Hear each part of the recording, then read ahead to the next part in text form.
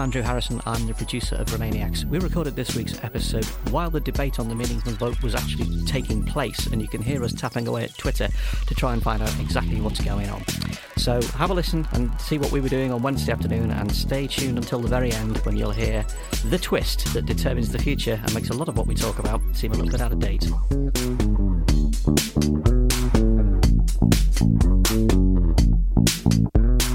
Hello and welcome to Romaniacs, the podcast that actually delivers on its promises. Recently named one of the Observer's 10 best political podcasts. As with Ed Miliband, our old nemesis. He was higher up the page as well. I'm Dorian Linsky. This week we'll be looking at Grieve versus May round 2. Won't get fooled again. We're actually recording in the middle of parliamentary shenanigans. After the Lords kicked the meaningful vote back down to the Commons on Monday with yet another humiliating defeat, how will the PM face down the aggrieved Grieve when she's shown her promises aren't worth the paper they're not written on? Also, while we're in the realm of nonsense, May doubles down on the NHS Brexit bus with a promise of £20 billion investment in the health service. Is there really a Brexit dividend? No. And will the political masterstroke finally shut up the Remoaners? No. I've got two of our regulars here with me. Naomi Smith is Chief Operating Officer of Best for Britain. Hi, Naomi, how are you? Hey, other than anxiously watching my phone for updates coming out of the comments, I'm absolutely fine. Chill. It's a little tense. And Ian Dunt is editor of politics.co.uk. Hi, Ian. Hello. Before we get into the Brexit weeds again, what do we make of the sudden attack on Remainers from Corbynite agenda setters this week around Labour Live? In case you missed it, in the space of a few days, we had Erin Bastani, Matt Zarb-Cousin and Ash Sarkar all saying that Brexit doesn't matter to most people, and the worst thing about Brexit is it makes 48% of the country tedious on the internet, something I've never experienced. And it culminated in former journalist Paul Mason calling Our Future, Our Choice a bunch of actual young people astroturfer elitists. This was after OFOC had the insolence to unfurl a banner reading "Stop Backing Brexit" in front of Corbyn at Labour Live. Naomi, were they really thrown out, or was that an exaggeration?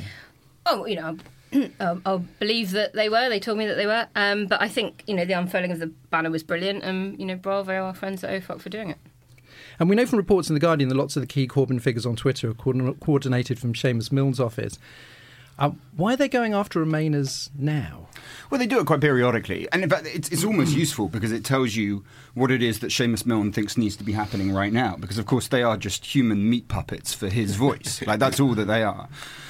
When they now even use the same language over the AstroTurf thing, Bastani uses it and then Mason is using it. So you're just literally, he's writing this. Do they allow you to write it themselves, with a broad bullet points of what you need to say, or do you get to pick the wording? And that's where they are right now. So it does give you some indication of what that wing of the leader's office is thinking. So it sort of has some kind of political intelligence usefulness to it, even if it is, of course, incredibly irritating. And we can discuss this at next year's Labour Live, where we'll be hosting the Remoaning Debate Tent and Centrist Dad Disco. Book early.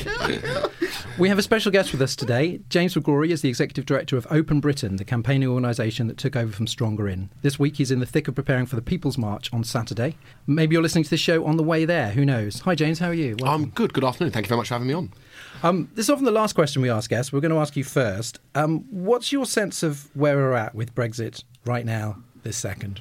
I think it's really interesting in that the one thing almost everybody agrees with is that it's a total mess, that the government are making a complete fist of the negotiations. 2 years on, the government haven't even decided amongst themselves what they actually want from this process, and Theresa May's having to divide her cabinet down into ever small numbers of people until it's just Liam Fox shouting in a room on his own.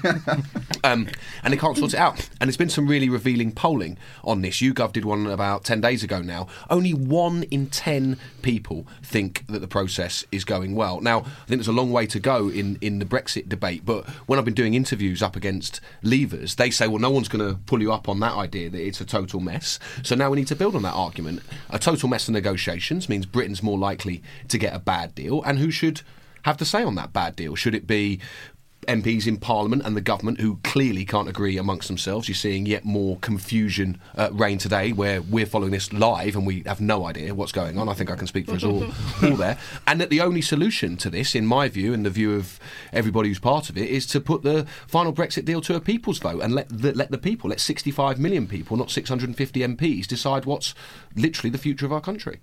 And how do you feel about this apparently choreographed attack on Remain campaigners from the Corbyn left? Because knowing how long it took you and others to coordinate all these independent groups, it seems pretty outrageous for Paul Mason to call OFOC astroturfing, isn't it? I mean, if you know these guys, they put their heart and soul to it. I must say, for no or very poor money, they're not doing this because they, hate Jeremy Corbyn. Quite the opposite. Most of them, if not all of them, are Corbyn supporters. They just feel so passionately about the Brexit issue that it trumps everything else, and they are engaging in what people like Paul Mason have long campaigned for, which is their democratic right to speak the truth to power. The positive I take from it is I think they look a bit rattled. I think there's a reason why they've come out in quite a coordinated way over the last few days to basically criticise teenagers and young people, because they know it's probably the one issue where the leadership and that weird Mason, Bastani, rent-a-quote internet mob are completely and utterly out of step with the views of young people in particular, young people full stop, but young Labour supporters in particular. Labour's got a big problem.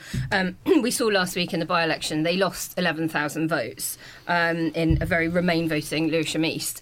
The main opposition party should not be losing that number of votes at this stage in the Parliament when you've got such a weak government. And, Labour's got to pick a side and win it, because otherwise, they risk being squeezed from both sides. And you've got two Liberal Democrats on the show this week, and we know full well what that feels like. A coalition that might work this time. We'll talk about the big march later in the show. And listeners, if you're going, keep an eye out for us in our gorgeous Remainiacs t-shirts. We'll be getting Vox Pops for the next show and doing our best not to get arrested.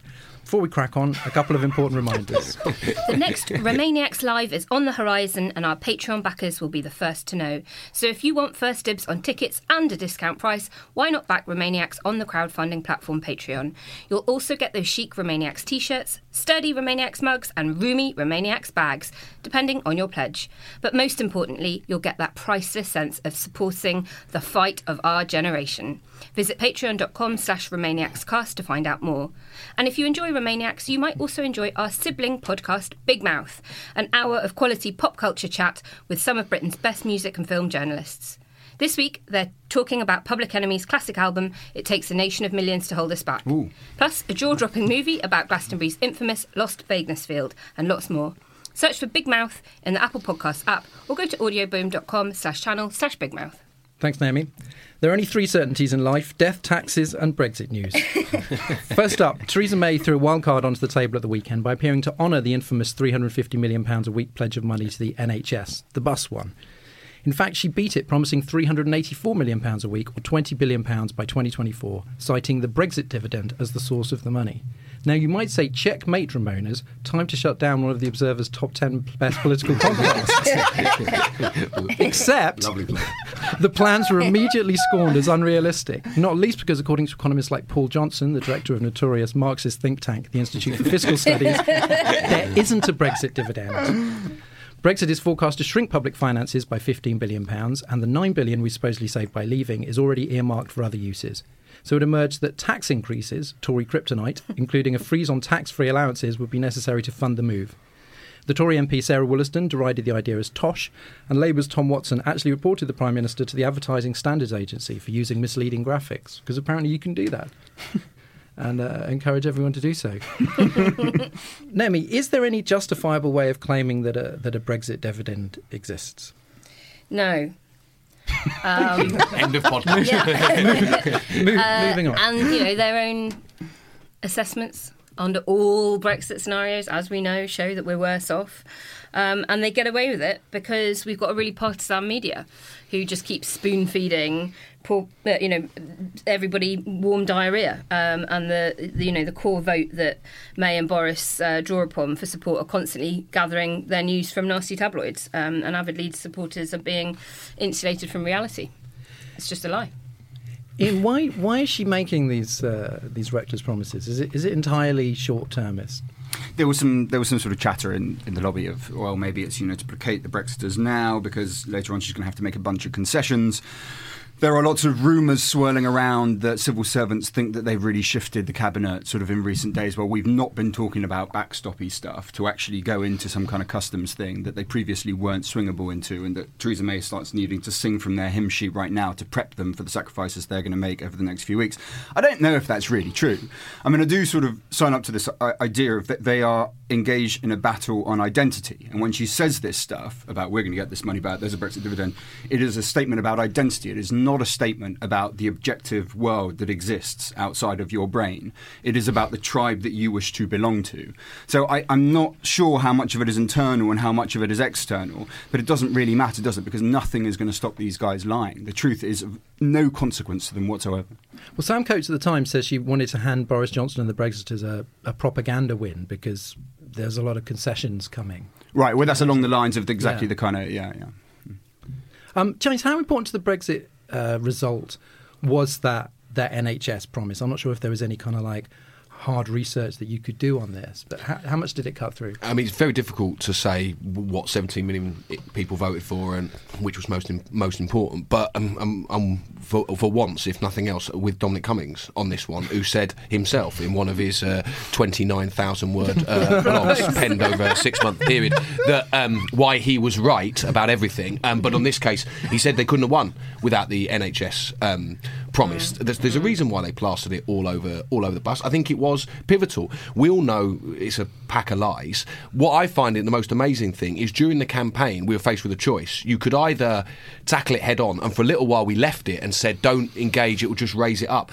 But in the end it became such a big issue we had to tackle it head on and call it out for the lies that it was.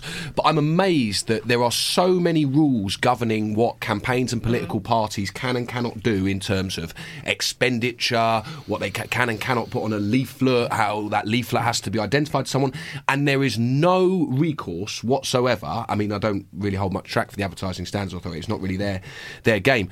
Where you can say this is a flat-out lie that's been demonstrated by everybody. The Office of National Statistics wrote the equivalent of a cease and desist letter to Vote Leave saying this is cobblers, you really shouldn't use it.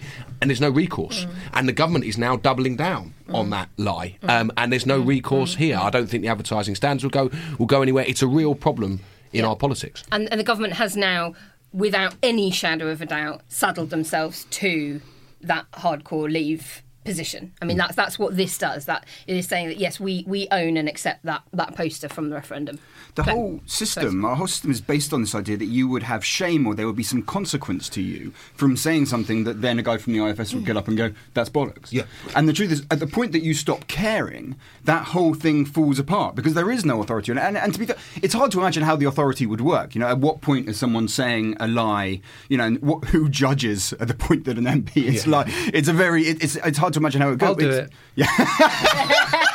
Totally. I saw such vision in you. You went through some very juicy dangers. Yeah, I'll just go true, lie, true. Easy job. Yeah. I think it's even more of a problem in referendum campaigns because it wasn't just this. Vote Leave went around. Remember that whole week they did of the alternative government? We'll have we'll scrap VAT on fuel. We'll have a points-based immigration system. There'll be a unicorn in every home. Every firstborn child will be given £11,000 when they turn 6. The promises just kept racking up, and they are completely and utterly unaccountable for them. And that's why I think it's so important, this idea of a people's vote on the deal, that the people are given some opportunity to check whether the pack of lies that they were told in the referendum campaign that haven't been delivered, whether they still want the really quite bad deal that's going to be put in front of them, or that they want to change their mind. That's of course why it's so absurd when people turn around and go, well, both of the Leave campaigns said that we wouldn't be a member of the single market or customs union. You think, those campaigns were specifically and officially taking on loads of different groups with loads of different opinions, made loads of different promises, none of which people seem to be too keen to hold up now. So why in particular that one that happened to be mentioned in the Daily Politics twice, needs to be carved in stone is a fucking mystery to me. The thing also about, I think they're using the NHS, which of course, everybody loves, is the fact that a lot of Brexiters, the Tory Brexiters like Dan Hannan, have sort of been floating ideas of sort of US-style insurance, and these are not the people that you trust with the NHS as it's currently constituted. That is correct. So it's sort of almost, it's just like, what is the most beloved thing? I suppose, if they could have got Harry Potter in there, they'd have done that. Vote Remain. Vote Remain to keep Hogwarts safe. I mean, and they, it's the whole linking of the NHS and it crumbling under the weight of immigrants that was sort of so pernicious about it. And, we have this horribly flawed belief in our country where, immigrants coming over here and succeeding somehow means that we as a country are failing, when, of course, it's completely the opposite that's true. And when you do focus groups and you speak to Leavers and you get their view on immigration, and they'll be like, oh yeah, no, it needs to come down. And as soon as you get into the specifics of it and say, okay, which immigrants? Nurses? Oh, no, not them. International students? Oh, no, not them. Teachers? Oh, no, not them. And we've failed to make the positive case for immigration in this country for decades and decades. You do see some of those pollings where they break down the various sort of, a very successful businessman, nurse, everyone's happy, and then the only one that everyone's against is plumbers. What the hell did plumbers do wrong to people in this country? That's like the one group they hate. And we've said before that basically Brexit is making Conservatives give up on conservatism. Are they being pushed into or leaping into promises here that are going to kind of bite them later with tax increases or just a general reputation for sort of economic recklessness? Yeah, but I don't think... they can say whatever they want because all they want to do is get over the line, the March 2019 line. The thing is, nothing comes back to bite. I mean, do you remember, like, a few weeks ago when the Lords sent back all those amendments? They were like, Lords are standing in the way of democracy, there's a tyranny, we've got to reform, blah, blah, blah, blah, blah, will of the people. Then the Lords send back one, the Dominic Grieve amendment, right? And on the basis, the moral basis, that it could only have been won by virtue of them making promises, which we are now going to codify an amendment and send back to you. No one fucking remembers the fact that those other ones, they gave up on instantly, because, of course, their plan was to ask the Commons to have a conversation about these matters and then give in. But even though that was just weeks ago, it is now forgotten on all sides, on Leave, on Remain. The past fades very quickly at the moment in the heat of the sort of daily outrage that we suffer in the sort of tribal warfare. So they can say whatever they like to get them over this day, the next day. No one remembers. No one picks them up. They get away with all of it. Well, I saw someone on Twitter yesterday doing a thing where they compared two tweets by that Prison Planet wanker, wow. Paul Joseph Watson, to show that he was a hypocrite. And it was just like, well, good. But honestly... Only two tweets. But it was just like... It almost seemed to be designed for a world in which people would go, now, hang on a minute. I will not stand for hypocrisy. Whereas that's like, it's what they thrive on. It's just like, good. It's just that kind of like that sort of postmodern aspect of the right. And, of course, that Cummins strategy, it's very hard to say his name, that strategy was to get people to start talking about this stuff. When he said the 350 million side of the bus, he says that their plan was that we then rebut it, and all of that is useful to them because it's a conversation that's about payments to the EU. Yeah. Now, that may or may not work. I mean, I don't think he's, as we've mentioned before, the kind of strategic genius he's presented to be. But part of their strategy is for us to rebut it. But then, of course, if you don't, you just let these guys take over the world with their postmodern absence of truth, and that can't be tolerable. I mean, that's the end of the Enlightenment. But it's like James was saying, it's sort of a no-win. It's like if you take it on, then you automatically have to repeat the lie and therefore risk driving it into people's heads. And then if you ignore it, then the lie happens anyway. Which is why I can't get on board with the idea of just not responding, because that isn't just giving up on one battle or one point. That really is giving up on the idea of evidence and reason and causation, and that seems to me to be a rather significant sacrifice. Yeah. Are you putting enlightenment in the Brexit time capsule now? Shit, you've spotted it already. I see what's happening here. Descartes going right in there. That's how it goes. Moving on, Theresa May's wizard plan last week to promise Dominic Grieve input to the meaningful vote and then pull the carpet out from under him as soon as he and his rebels had voted with the government was described as a straightforward double cross. It backfired somewhat when the Lords sent her fix back to the Commons, as mentioned, and they're debating it now as we speak. Peers backed an amendment from former Conservative Cabinet Minister Lord Hailsham, giving the power to vote on the government's position if there's no deal by 21st of January. They're calling this Grieve 2, the grieving. Ian... Assuming nothing too dramatic has happened while we're on air, is it even possible at this particular moment in time to say what state the withdrawal bill is in? It's just I'll make a twat of myself because it will have changed by the time that anyone listens to this. So there's no point having that conversation. I can't. There's no point. Not stopped you before. Why making a twat of myself is actually part of my job spec. Why don't you just? How are you earning a living? Why don't you just predict all the possible scenarios, and then through studio electrickery, we'll just insert the correct one. Can we? I guess that it might be worth going into like a little bit of explanation of what it is that's being fought and how that is structured, because the one part that they can't take away is that the motion that Theresa May brings back, which will say, this is the deal I've got from Brussels, is amendable, and there's nothing they can do to change that because it has content. The only things that aren't amendable in the Commons are these things neutral statements. Now, if it's neutral, it's because all it does is say that we have debated this thing. It is basically like saying, I am talking right now. Now, that must be true by virtue of the fact that it's being said. And it must be true that the thing is being debated by virtue of the fact that they're voting on the thing that is being debated. So on that basis, they can make the other ones neutral, but not the first one. The question about all this is, if MPs reject that motion when it comes back, can the votes that are later put, where the Prime Minister would go, right, we're leaving with no deal, can those be amended? That's where the crunch point is. They can't take care of the first vote. They can, they think, take care of those later votes. But one word of sort of a vague optimism, whichever way the vote goes, there is a lot of legislation that needs to be passed in between Theresa May come back with a motion in autumn and us leaving in March. Now, in that, all of that can be amended. The trouble is, it's so late. It could be weeks, it could be literally days before this thing happens. So there are other vehicles that MPs could use in some really last gasp, rear guard defence sort of action. You wouldn't want to. Much better to have this going on. But it's not as if it's a complete catastrophe if it doesn't work out. Is it possible that Brexit could be delayed, as Dominic Grief suggested? Yeah, delayed, and by how much? Well, this is the thing. What we're talking about is a precondition of that happening, but it does not achieve it in and of itself, because of course the EU has to agree to that, and not just the Commission. It's every single member state. So what we're dealing with is MPs being able to say, look, you've got no deal, either because we voted it down or because you failed. So we demand that you ask for an extension, either for us to figure out what the hell we're doing, or to have some kind of referendum, or to try and go back to the negotiating table. I think, although it's not certain, that they would be able to get an extension. I do think that there would especially be an extension in the case of another referendum. I don't think that there would be an extension and the EU being willing to go back to the negotiating table. My hunch is that at that point they would just be like, no, come on, man, no, fuck off. That's enough now. So I'm not sure that part would be possible. But, we can only find out if this stuff is secured in the first place. Certainly there's provision in Article 50 to do it, but you do need the agreement of all the other 27 member states. Naomi, what do you think of the consequences of Theresa May's double cross here? I was going to say, it sort of dented her reputation, but I don't know what her reputation is. I don't know if there's anything left to dent.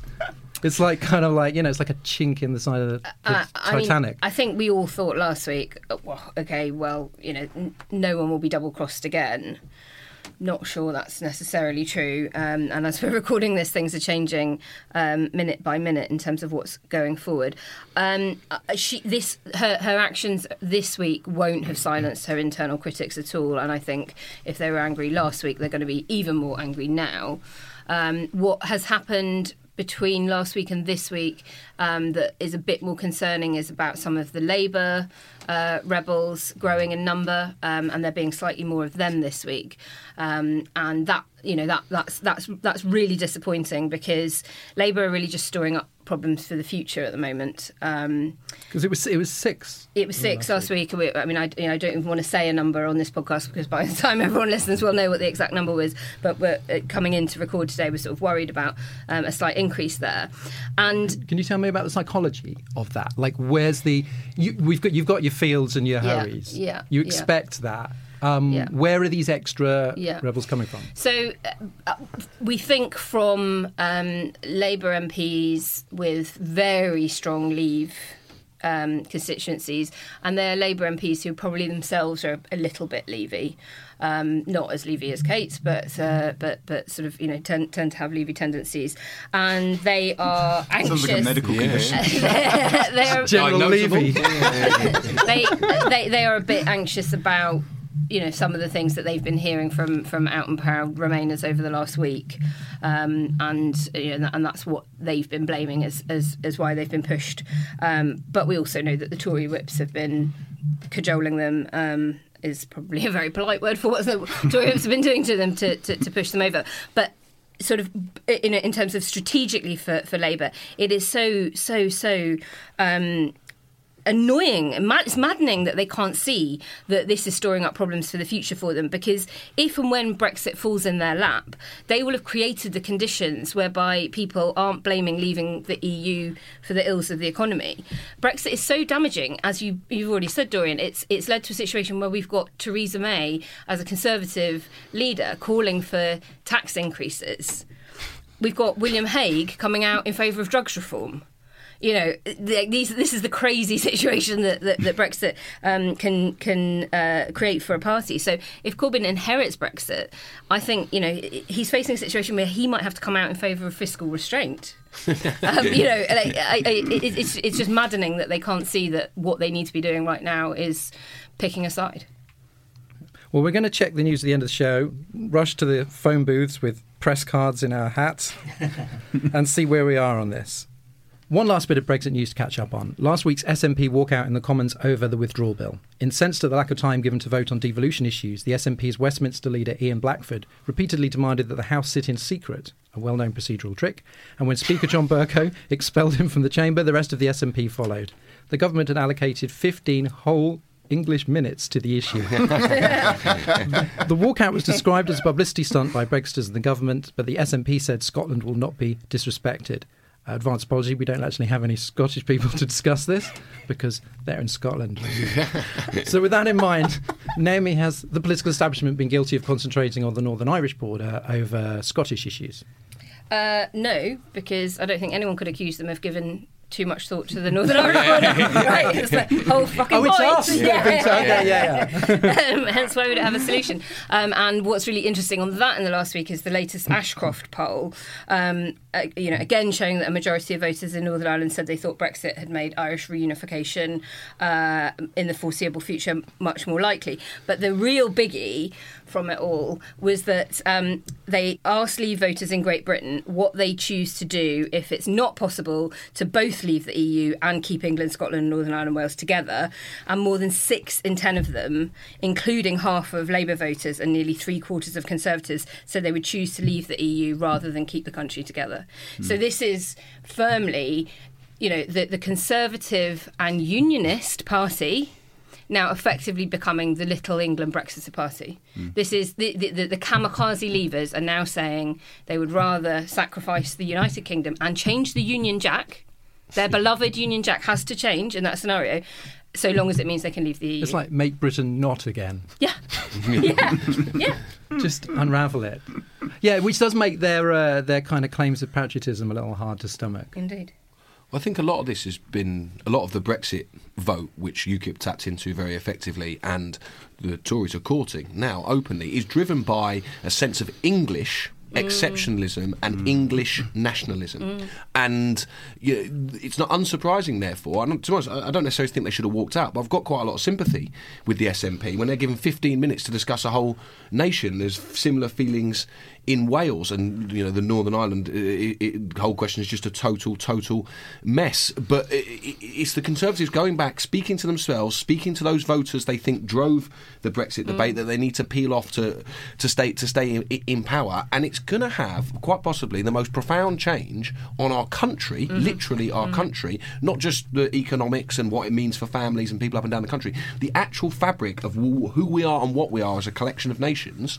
That's pretty serious. And where does it end? I mean, I just think it ends in humiliation. You know, if you've got a clear majority of the North wanting to join the South in the event of Brexit, and the same thing in the UK, you know, Leavers preferring to break up the Union than stay in the EU. You know, it's how these nationalist fantasies always end, in failure and embarrassment. And then what, you know, in 10, 20 years' time, we want to go back into the EU with the tail between our legs because we're one of the, you know, poorest bits of Western Europe as we were when we went into it in the first place in the 70s. We discussed this with Kirsty Blackman from the SNP, this idea that even though there were that Brexit threw out various economic problems with Scottish independence, that it really helps the emotional case. That, you know, the kind of, that inclusive message, which, you know, remember when David Bowie was like, Scotland, stay with us, and it was kind of like throw your arms around Scotland.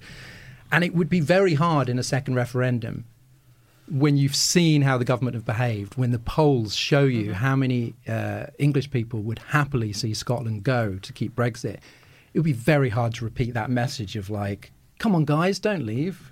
Well, it's weird how it politically in England creates almost no constituency for support for the union, because during the Scottish independence referendum, I mean, I'm on the left, but I believe in the union. I believe in Britain. Like people from most immigrant families, it's very weird to associate yourself too strongly with England. You usually associate yourself with Britain much more strongly, and I always have. I actually don't have much of an emotional connection with England. It was very hard to find any allies, really, on the liberal left who were supportive of the union, I have to say, during that process. I was mostly just getting it kicked back at me that entire time. And from Scotland as well, where it was much stronger on the liberal left than it was on the right. Now we're seeing the right in England, the Conservative right, seem to have given up on the union. So by the time that you ever came round to another referendum on these things, I think, where is the constituency in England that would actually support this stuff? And it's very, very hard for me to see it. After Charles Kennedy died, Alistair Campbell released, I think, via Twitter, about a discussion that they'd had straight after the referendum, where I think Charles had called Alistair and said, do you fancy setting up a pro-United Kingdom, pro-European party in Scotland? Because who was there in Scotland making that case? Just what, and I rate her as a politician quite a lot, but you take someone like Nicola Sturgeon doing the anti-Brexit points, no matter which way we try to paint over it, all of the discussions that the EU is having with us now are precisely the ones that we would have to have with Scotland if it left. They're saying, well, if there's a single market here, then we have to have the same regulatory standards. The exact conversation would be transposed. So it's very hard to come up with a consistent argument from a Scottish nationalist point of view that is anti-Brexit, in my opinion. I do remember when you had Cassie Blackman here, I was listening to the show on my earphones, and the whole time I was just grumbling to myself, utter nonsense. But of course, there was no one to hear me. But I think as Ian says, it totally affects the way they see Brexit and how Brexit should be resolved. Because I'm pretty amazed that the SNP haven't got behind a people's vote on the deal, but then you actually remember, it's because they've got their own problems about how and when they put forward Indy Ref 2, their sole purpose for being. I don't really hold that against them, but that's their primary concern. And then there's the part of me that wonders, is the best, as you said, Dorian, is the best route to independence for them that actually England or the government in London imposes a deal on Scotland that they don't like, and then you can open without a people's vote on the Brexit issue, that then opens the door to what the SNP would argue is the more important referendum on Scottish independence. They're in a bit of a bind. Yep. And I was the one that I put the whole of the United Kingdom into the Brexit time capsule as the thing that I think we'll miss, because I think this is so bloody likely, that the so-called Unionist Party ends up destroying the Union. Yeah. Well, yeah, as we often say, that neither Conservative nor Unionist. Well, there's nothing of their past and their heritage that they want to keep. I mean, the single market is made by Thatcher. The Strasbourg court is a Churchillian sort of invention. Basically, the current process of the Tory party is to dismantle all of the ways that we got British values across the world, the continent, and our own country. They're going to bring back fox hunting, though. And smoking in pubs. Oh, I'd go for that. Would that be what would swing you? Yeah. Just that one. Yeah, absolutely.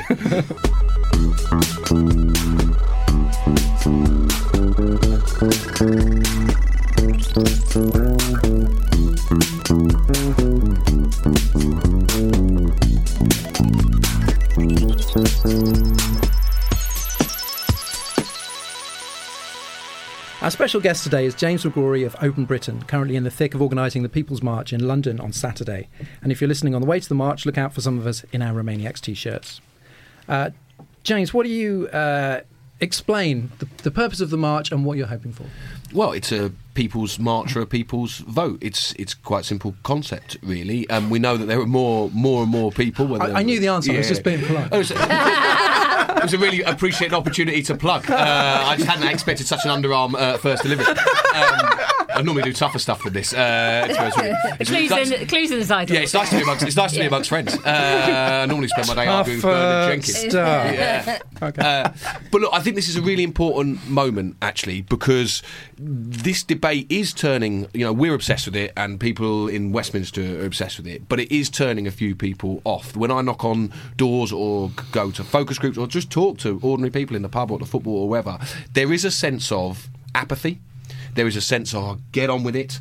There is a sense of, and this is probably the most dangerous thing for people like us, inevitability.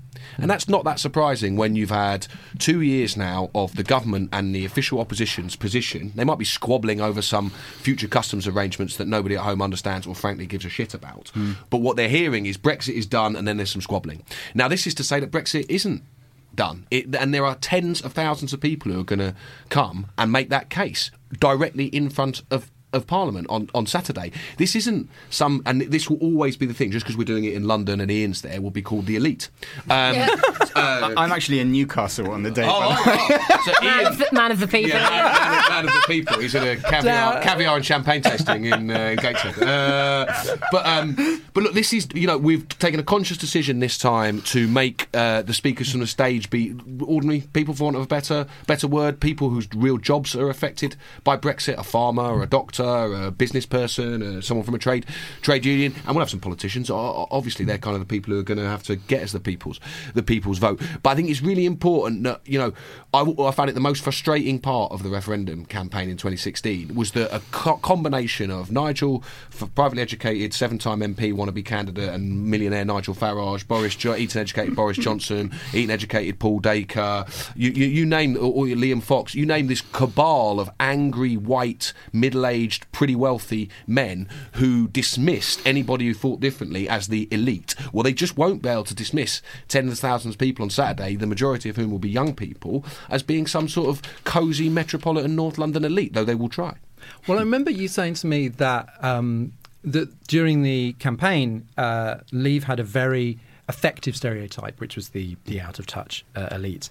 And you said at that point, this was back in March, that it was hard to work out how to best characterise the Brexiters. Because even if you thought that they were incompetent and reckless and, quite militantly right-wing, those things didn't seem to sort of add up, and that the public couldn't take all three of those things. Like, how can they be incredibly devious and hardcore, but also incompetent?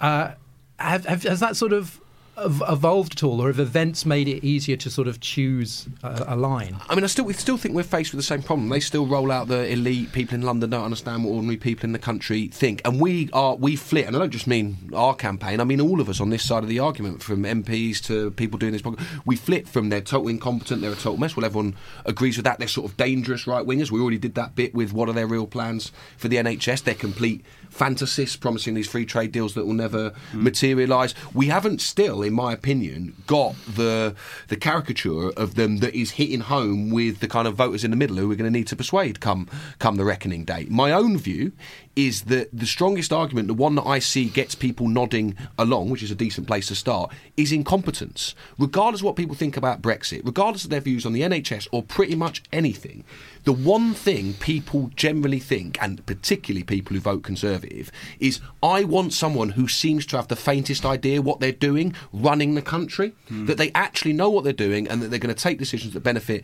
me and my family. There is a real lack amongst a whole range of people, regardless of whether they're Remainers or Leavers or their other views, that just think this government is not up to the job. And in my view, that makes the case for saying take it out of the hands of the government, take it out of the hands of the politician and put it to the people, makes that argument stronger still.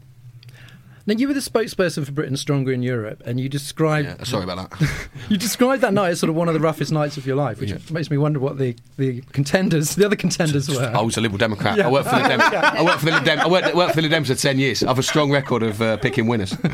But you went sort of straight from that, I mean, very quickly to forming Open Britain. What made you want to throw yourself into round two at a time when a lot of people, I think, were pretty despairing? Yeah, I just felt it wasn't... I mean, I'm a big believer in Theodore Roosevelt's "you got to be in the ring." I've spent my entire adult life has been spent in politics, pushing some pretty unpopular ideas and causes, not least liberalism and pro-Europeanism into the public domain. And I don't do that because I think it's easy. I don't do it because I want an easy life. I certainly don't do it for the money. I do it because I believe in these things. And so that's the sort of the passionate reason that I use publicly. And then there's the sort of organisational, operational reason that we had all these assets from Britain Stronger in Europe, the largest database of 500,000 pro-Europeans that's ever been established, 570,000 followers on Facebook, and the way the business, the company that was the Remain campaign was structured, you're faced with a choice. Either throw that in a virtual bin somewhere or continue campaigning for the same ends. And that's what we decided to do. And because it wasn't over, right? There was a vote. That was all we had. We didn't have to trigger Article 50. We didn't have to go through this process, and it is still not over. And that's the point about this people's vote. And as James said about the need to rally the troops again this weekend with the march. And if you're listening to this on Friday and you haven't decided what you're doing yet this weekend, please come to the march on Saturday. That's vitally important, because we do need to remind Remainers that it isn't over yet. We can still stop this, and we can still stop it through having a people's vote.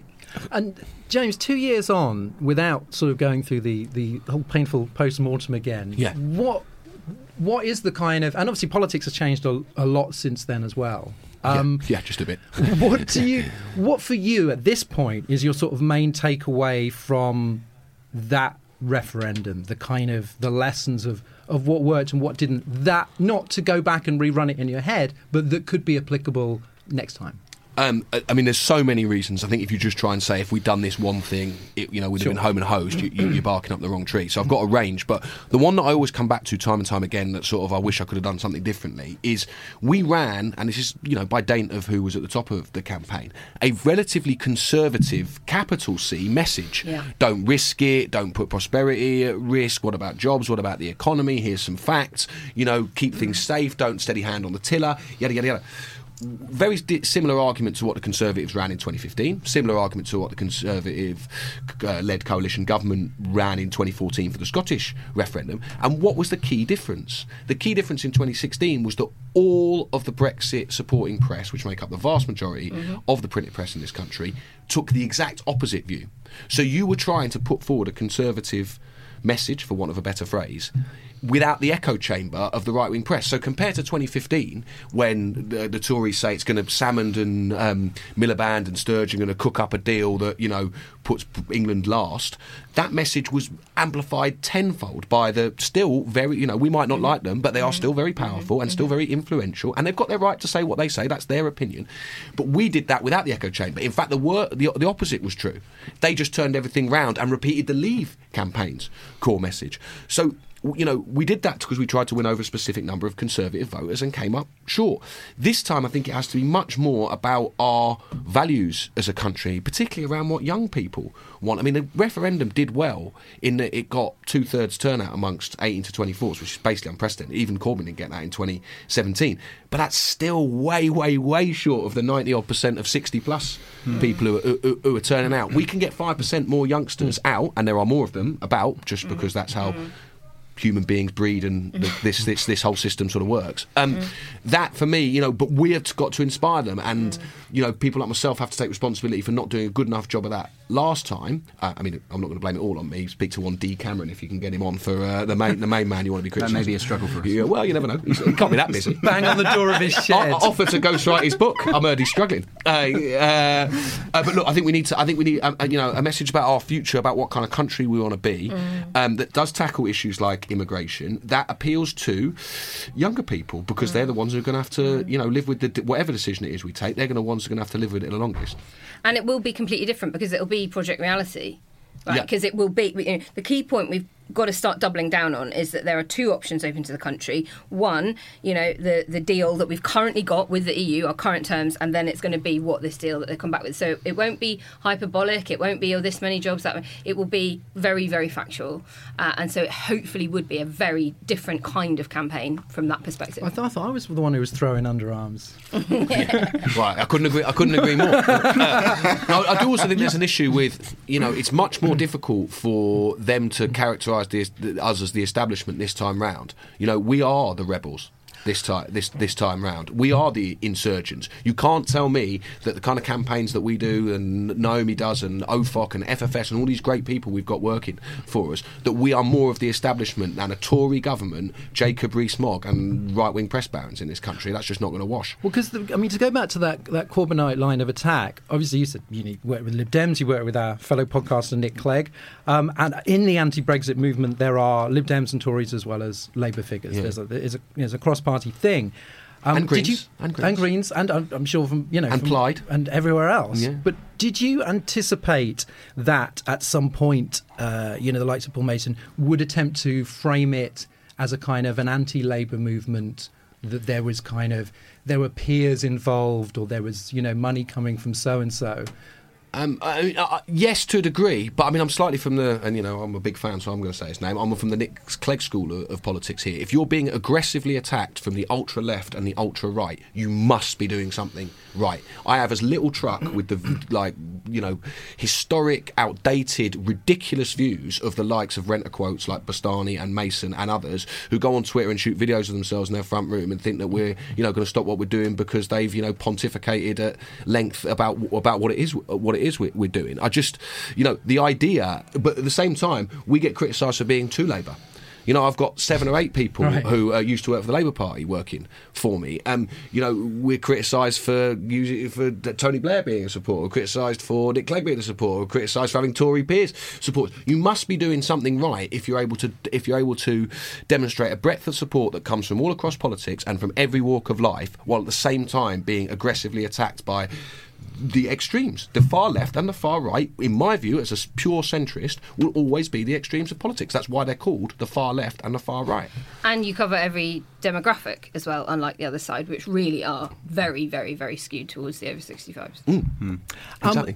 So can you just break down, because I think some people are probably still a bit unclear on this, what is the pathway to the people's vote? We're obviously trying to put pressure, bring attention to it, put pressure on politicians. Yeah. What do you think is the most likely legislative route? Well, there's a huge number of ways to skin a cat here, and anyone who makes a definitive prediction is going to look Dunst-style foolish by October. That is not a metaphor. Well, I'm trying. See, I'm going to phone every guest every week, see if they'll bring it in. I like this chemistry. It's like the first third of Lethal Weapon, isn't it? Bickering.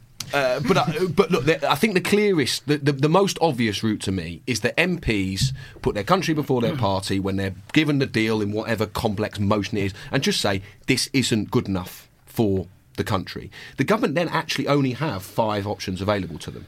Try again. Well, why would you get a different result? That's not necessarily going to. They can go to the country in a general election. Well, once bitten, twice shy, surely, Mrs May. No evidence that she'd increase her majority. She can seek to extend Article 50. Well, I wouldn't oppose that. I'm not going to say that it's not all within our gift, as Ian pointed out earlier. You have to have unanimity amongst the 27. She can walk away with no deal at all. I still think that is always within the government's gift, but I think it would be such a colossal dereliction of responsibility that someone like Theresa May, whatever you think of her, and I've met her a few times when I was working for the government, is, I think, bound by a sense of duty, a sort of traditional conservative sense of duty to a country. I do not think she'd be that irresponsible. And the 5th is the people's vote. Now, in those circumstances, it seems to me that it looks attractive to, at very least, Labour, Rebel MPs, all the other parties in Westminster, but if not to some pragmatic voices in the government, that is the route out of our problems. Literally, Parliament can't decide. The system is at gridlock. People's vote. I mean, as I say, a lot of ways you can do it, but that's my best. And I suppose the other thing that people would be curious about, and obviously Naomi with her Best of Britain hat on, it's a very nice hat too, is involved in this. But what are the priorities in terms of reaching those people who could swing the result next time, and sort of almost who are you prioritising? What are the messages that you think are going to work? Because there's always going to be some people. I hate the argument that you should understand every single Leave voter, because I always think in any political situation there's just going to be a rump of people you are wasting your time on. So who are the persuadables? That group is worryingly large. That's about a third of the population you're just writing off, and you're quite right to, because you can. And I've sat and spoken to these people for sort of 3 years of my life. I'll tell you one anecdote quickly. When I was doing did a focus group once, and it was a self-declared UKIP voters. Needless to say, they were almost all old and white. And you sat behind the screen, and it went on for about 2 hours, and they just slagged off everything you could possibly think of that we hold dear and the country that we love. And at the end, the sort of sweating moderator, who was a sort of young guy, clearly not sharing their views, said, "Is there anything that you people like about Britain today?" Long pause. Guy at the back put his hand up. Guy, moderator. Finally, yes, sir. Yes, the past. And in one sentence, or in two words, I just thought, right, well, those people are a write-off. So who are you, Richard? Well, similarly, there's about a third of people on who are like us. Right, they are firmly believe that this is a disaster and that we should have a people's vote and be seeking to stay in the European Union. Now, some people say, you can bank those people and you can always lie. And to a degree, that is true in pure electoral calculus terms. But you've got to remember, these are our activists. These are the 500,000 supporters. These are the people who pay my wages. We're paid by crowdfunding and by small donations online. These are the people who will go on the march on Saturday. These are the people who will write to their MP, who will go and see their MP in their MP's offices. And those people are going to be critical, because before we get to a people's vote, you need to win one, if not multiple votes in Parliament. And then you're going to need to pile pressure on MPs in their own patches. That is what, not aggressively, politely, but democratically, but that is what they'll listen to. What's the opinion of their constituents? And the kind of people who do that, in my view, tend to be in that third.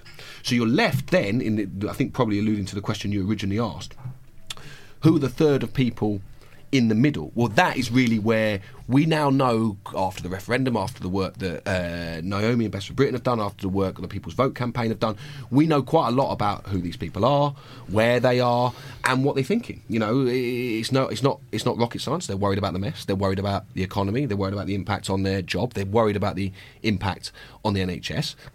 You have got to make the case, or not you, we collectively have to make the case to them, and social media is the game here. If you're spending your money anywhere else, you're wasting your money, in my view. That this isn't a done deal, and that is the single most biggest barrier. As I say again and again, before you can get people thinking about, is this actually the right thing to do, you need to get past the barrier that they don't think they've got any role in this, when in fact they could have the ultimate role. Until we've been trying this for a year and a half now, and we're still not there, particularly with those people in the middle who don't necessarily follow every twist and turn of this debate like we do. Because once, from what I've seen in the conversations I've had with people, once you get over that initial barrier, people are much more open to a debate than even they were in 2016, because in a way people have had a much longer time to think about this. When did people really focus on? I mean, I only started working for the Remain campaign in December 2015. And I was one of the first in the door. There wasn't a long build-up, whereas people have had 2 years now of thinking about this, worrying about it, being concerned. I find it's a lot easier to have a debate, but as I say, critically, before you can have that debate, you've got to persuade people that the debate is worth having, that something can be done. What's the stuff that seems to shift that kind of soft leave position the most in terms of subject? Is it NHS? Is it trade? People aren't going to like this, but it's not a positive vision, I have to say. It is, people have concerns about the economy, particularly about their job and their familial income, and then about the NHS, where they have, I would say, widespread but fairly non-specific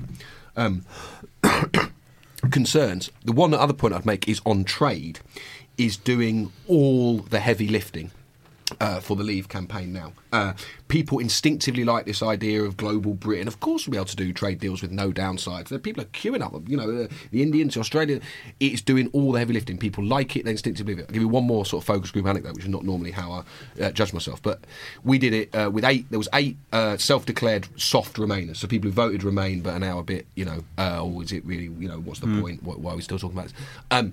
And we showed them the Leave argument on trade and the Remain argument on trade, and did it fairly, so with all the spin, so that it could be a proper judge. And 7 out of 8, and this is, bear in mind, the Remainers picked the Leave argument. It is, of all the things I sort of encourage people with better minds than I, who have platforms, who write very good pieces, perhaps looking at one here, I can't think of anyone in front of me, Mr. I. Dunn. It is an argument that needs demolishing. This idea that we are suddenly going to be able to walk away from our biggest trading partner, and people are going to be rolling out the red carpet with no strings attached trade deals that replaces our trade with the EU, is bollocks.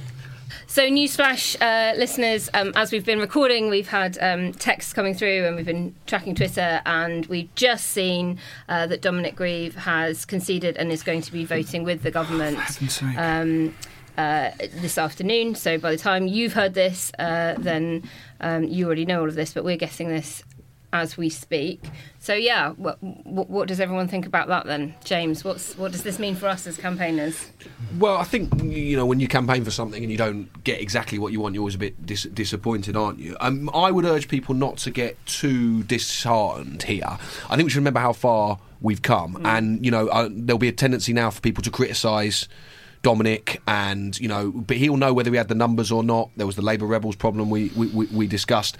You've got to remember how far we've come, and Open Britain, Best for Britain, all of these campaigns. Campaign for Dominic's Amendment 7 back in Christmas, yes. if you remember. That passed. There was a lot of chat about the government trying to take it away. They've not even tried that. Grieve tabled another amendment in the Commons. 2 parts of that have been accepted. We now do appear to have some sort of fudge. I've obviously not read it. I'm slightly flying blind here. On the 3rd part, which will depend on people's interpretation of parliamentary procedure and the Speaker. So look, I think we've come a long way since where we were before Christmas. Yeah. And so I wouldn't be too downhearted. And the final thing that I'd say, and Dominic, I know, angered a few people on his sort of extreme wing of his own party at the weekend by saying this. If we are successful in the arguments we want to make about rejecting a bad deal, about a people's vote, Parliament will find a way. They always do. There is always a way for MPs, quite rightly, our elected representatives, to decide what they debate and to give themselves a proper say. The great irony of this is throughout all of this, our Parliament is sovereign, remains sovereign, and will always be sovereign, regardless of the Brexit question. So look, I understand there'll be some disappointment, but I would urge people to look at the positives about how far we've come. And look, we might have lost a small part of this battle, but the war is yet to be really fought, and we can still win that. Ian, this was not... We can obviously paste it in later where you predict this is going to happen. But this was not... the note that I just passed you across the table. Yeah. This is not what you predicted would happen. It's a done. It's happened. What's going on? Okay, so we had this conversation with Raf Beyer last week where he said these are not your standard rebels. You look at Dominic Grieve, but this is not the kind of behaviour he's used to. And I presume that this is what we're seeing. I mean, I'm catching up on the speech as we go. That he seems to be criticising the way the tabloids have behaved. He seems to be criticising the way that he has been treated and other rebels have been treated. But that he seems to be going for this sort of form of government concession, which I do not see how it is a concession. So the government concession was made in a statement by David Davis as he stood up there, and it's basically an interpretation of Standing Order 24B. Standing Order 24B concerns what a neutral motion is. Now, I do not see that holds. It's basically saying the Speaker can decide this stuff. I have to say, over the course of the last week, I've been talking to very much more sort of constitutionally literate people than I have. People in the Hansard Society, people all over the place. This is not their interpretation of how that works. They think that if it is just saying that this debate has taken place, then it is unamendable. I do not quite understand why he seems to have fallen on this, unless it is to say the Prime Minister is making it an issue of she's going to fall over this. So then, as a loyal Tory, I have to give in. However, if that is his argument, then there is no way that the Tory rebels are going to hold firm when a motion comes back with the Brexit deal. Right. Because of course that is what they're going to say. And of course the government is going to say that remember we said earlier that motion can be amended. There's nothing they can do to stop that. They will say, you can almost write the script now. The government will say, if it is amended, we can't ratify the withdrawal agreement. Because this is the thing that we've got here. So if you amend this, it's non-ratifiable. They will make that argument. So they'll say basically, although you can amend it, we're saying you kind of can't. And then the same thing will take place. If the criteria is ultimately we will be willing to rebel up until the point that it damages Theresa May, then they're not ever going to rebel. So there are mechanisms. There are mechanisms in place to introduce amendments after the thing. That's absolutely right. But I am more dispirited, I think. I am quite concerned by this because it doesn't bode well for how things are going to turn out in the autumn. The stuff that's coming in right now that we're seeing about Dominic Grieve's statement is him sort of wondering whether collective sanity is gone. He sort of seems to be suggesting that everyone has gone mad. And there's Is he saying this? Well, sort of. I'm reading it from the Guardian Live blogs. He Right. says there's enough madness around to make him... Madness is in quotes, to make him wonder whether collective sanity has been destroyed.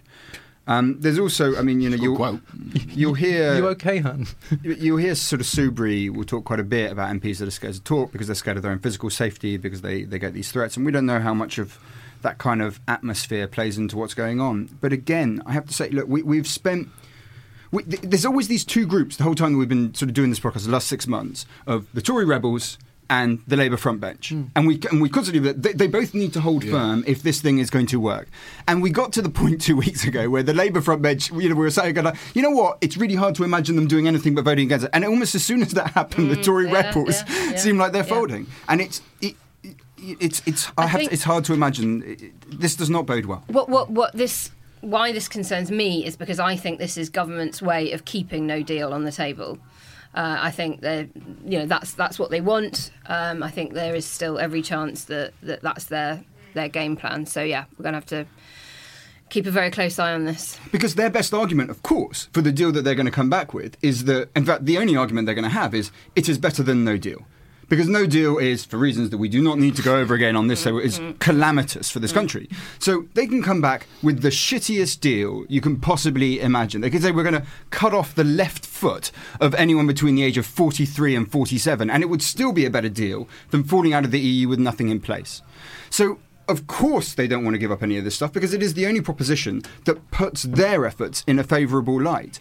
Part of what I think Grieve was trying to do originally was not so much deal with what was happening then, but influence the way in which the government was behaving between now and that motion coming back. And by stacking the structural elements in that way, it was going to have some control over the government's actions. Now, I fear there are mechanisms for it, but it would have been much, much, much better to have it in the way that he was setting it up.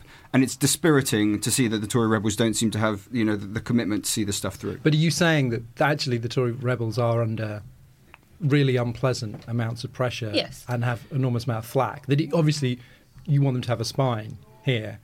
But were you suggesting earlier when you were talking about Anna Soubry as well, that there's actually a lot coming their way? Yeah, look, and they're not exactly, and they're not, I'm not going through the stuff that they're going through. When the papers come for you, they're there talking to your neighbour. Yeah. They're there talking to an ex-girlfriend. They're there talking to people that you knew in school who are going to say stuff about you. Don't underestimate friends, people that you see on Saturday nights. Don't underestimate the kind of strain that puts on your personal life. The kind of just the viciousness and the all-encompassing nature of what it would mean for your life, of course.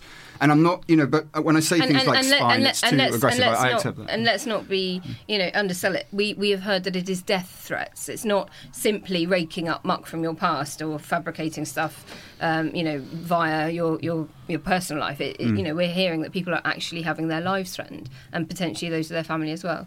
Yeah, so it is not surprising that it goes this way. There are mechanisms in place. There are other bills coming up next month. There's the trade bill, there's customs bill that we're going to look at, has much firmer stuff on the customs union.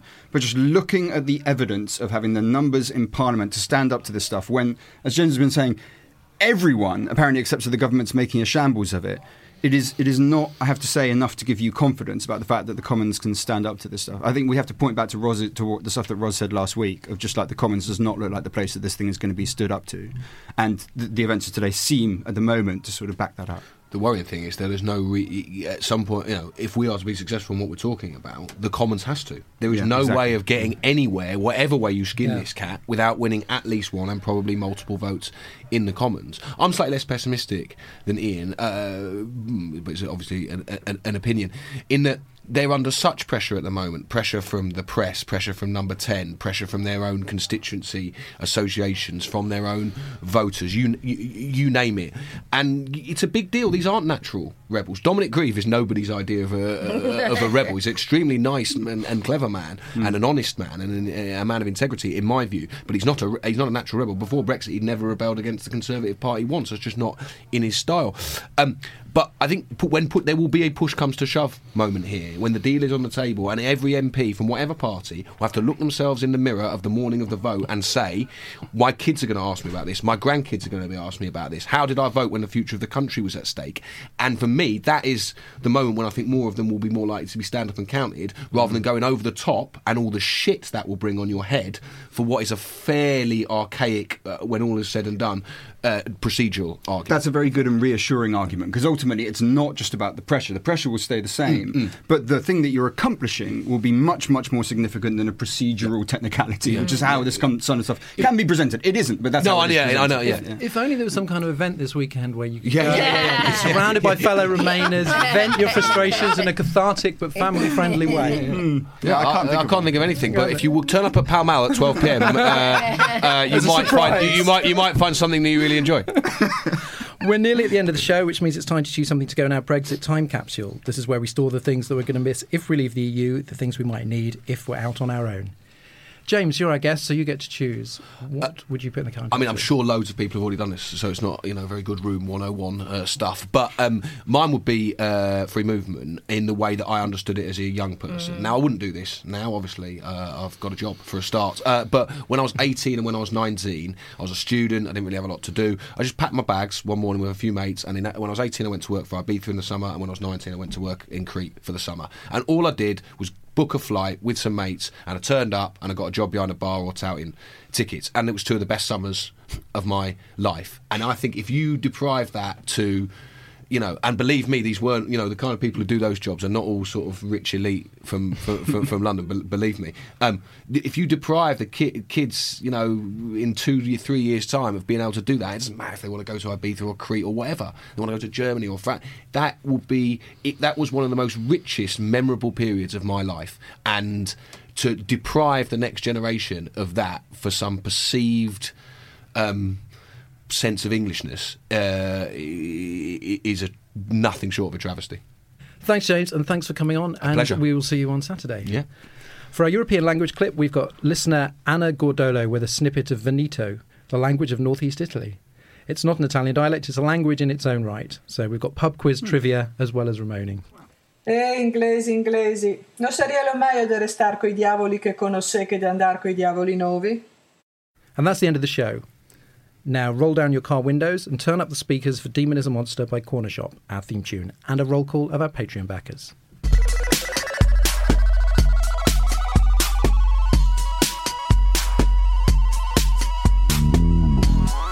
Right, yes, hello, and goodbye. Thank you very much to Tim Ostler, Chris Arrowsmith, Michael Hewitt, and Andrew McLaughlin. It's tack from me. You're going to be doing question time. You're taking over from Dimbleby. The lady in the red jumper. Sorry, Naomi. Anyway. It's tack from me to Laura McNeil, Tom Phillis, Ben Legris, and Alessandro Mencarini. And thanks from me to Amanda Wallace, Neil Gilfeder, Tessa Smith, and James Butler. We'll see you next week, and hopefully see many of you at the march on Saturday.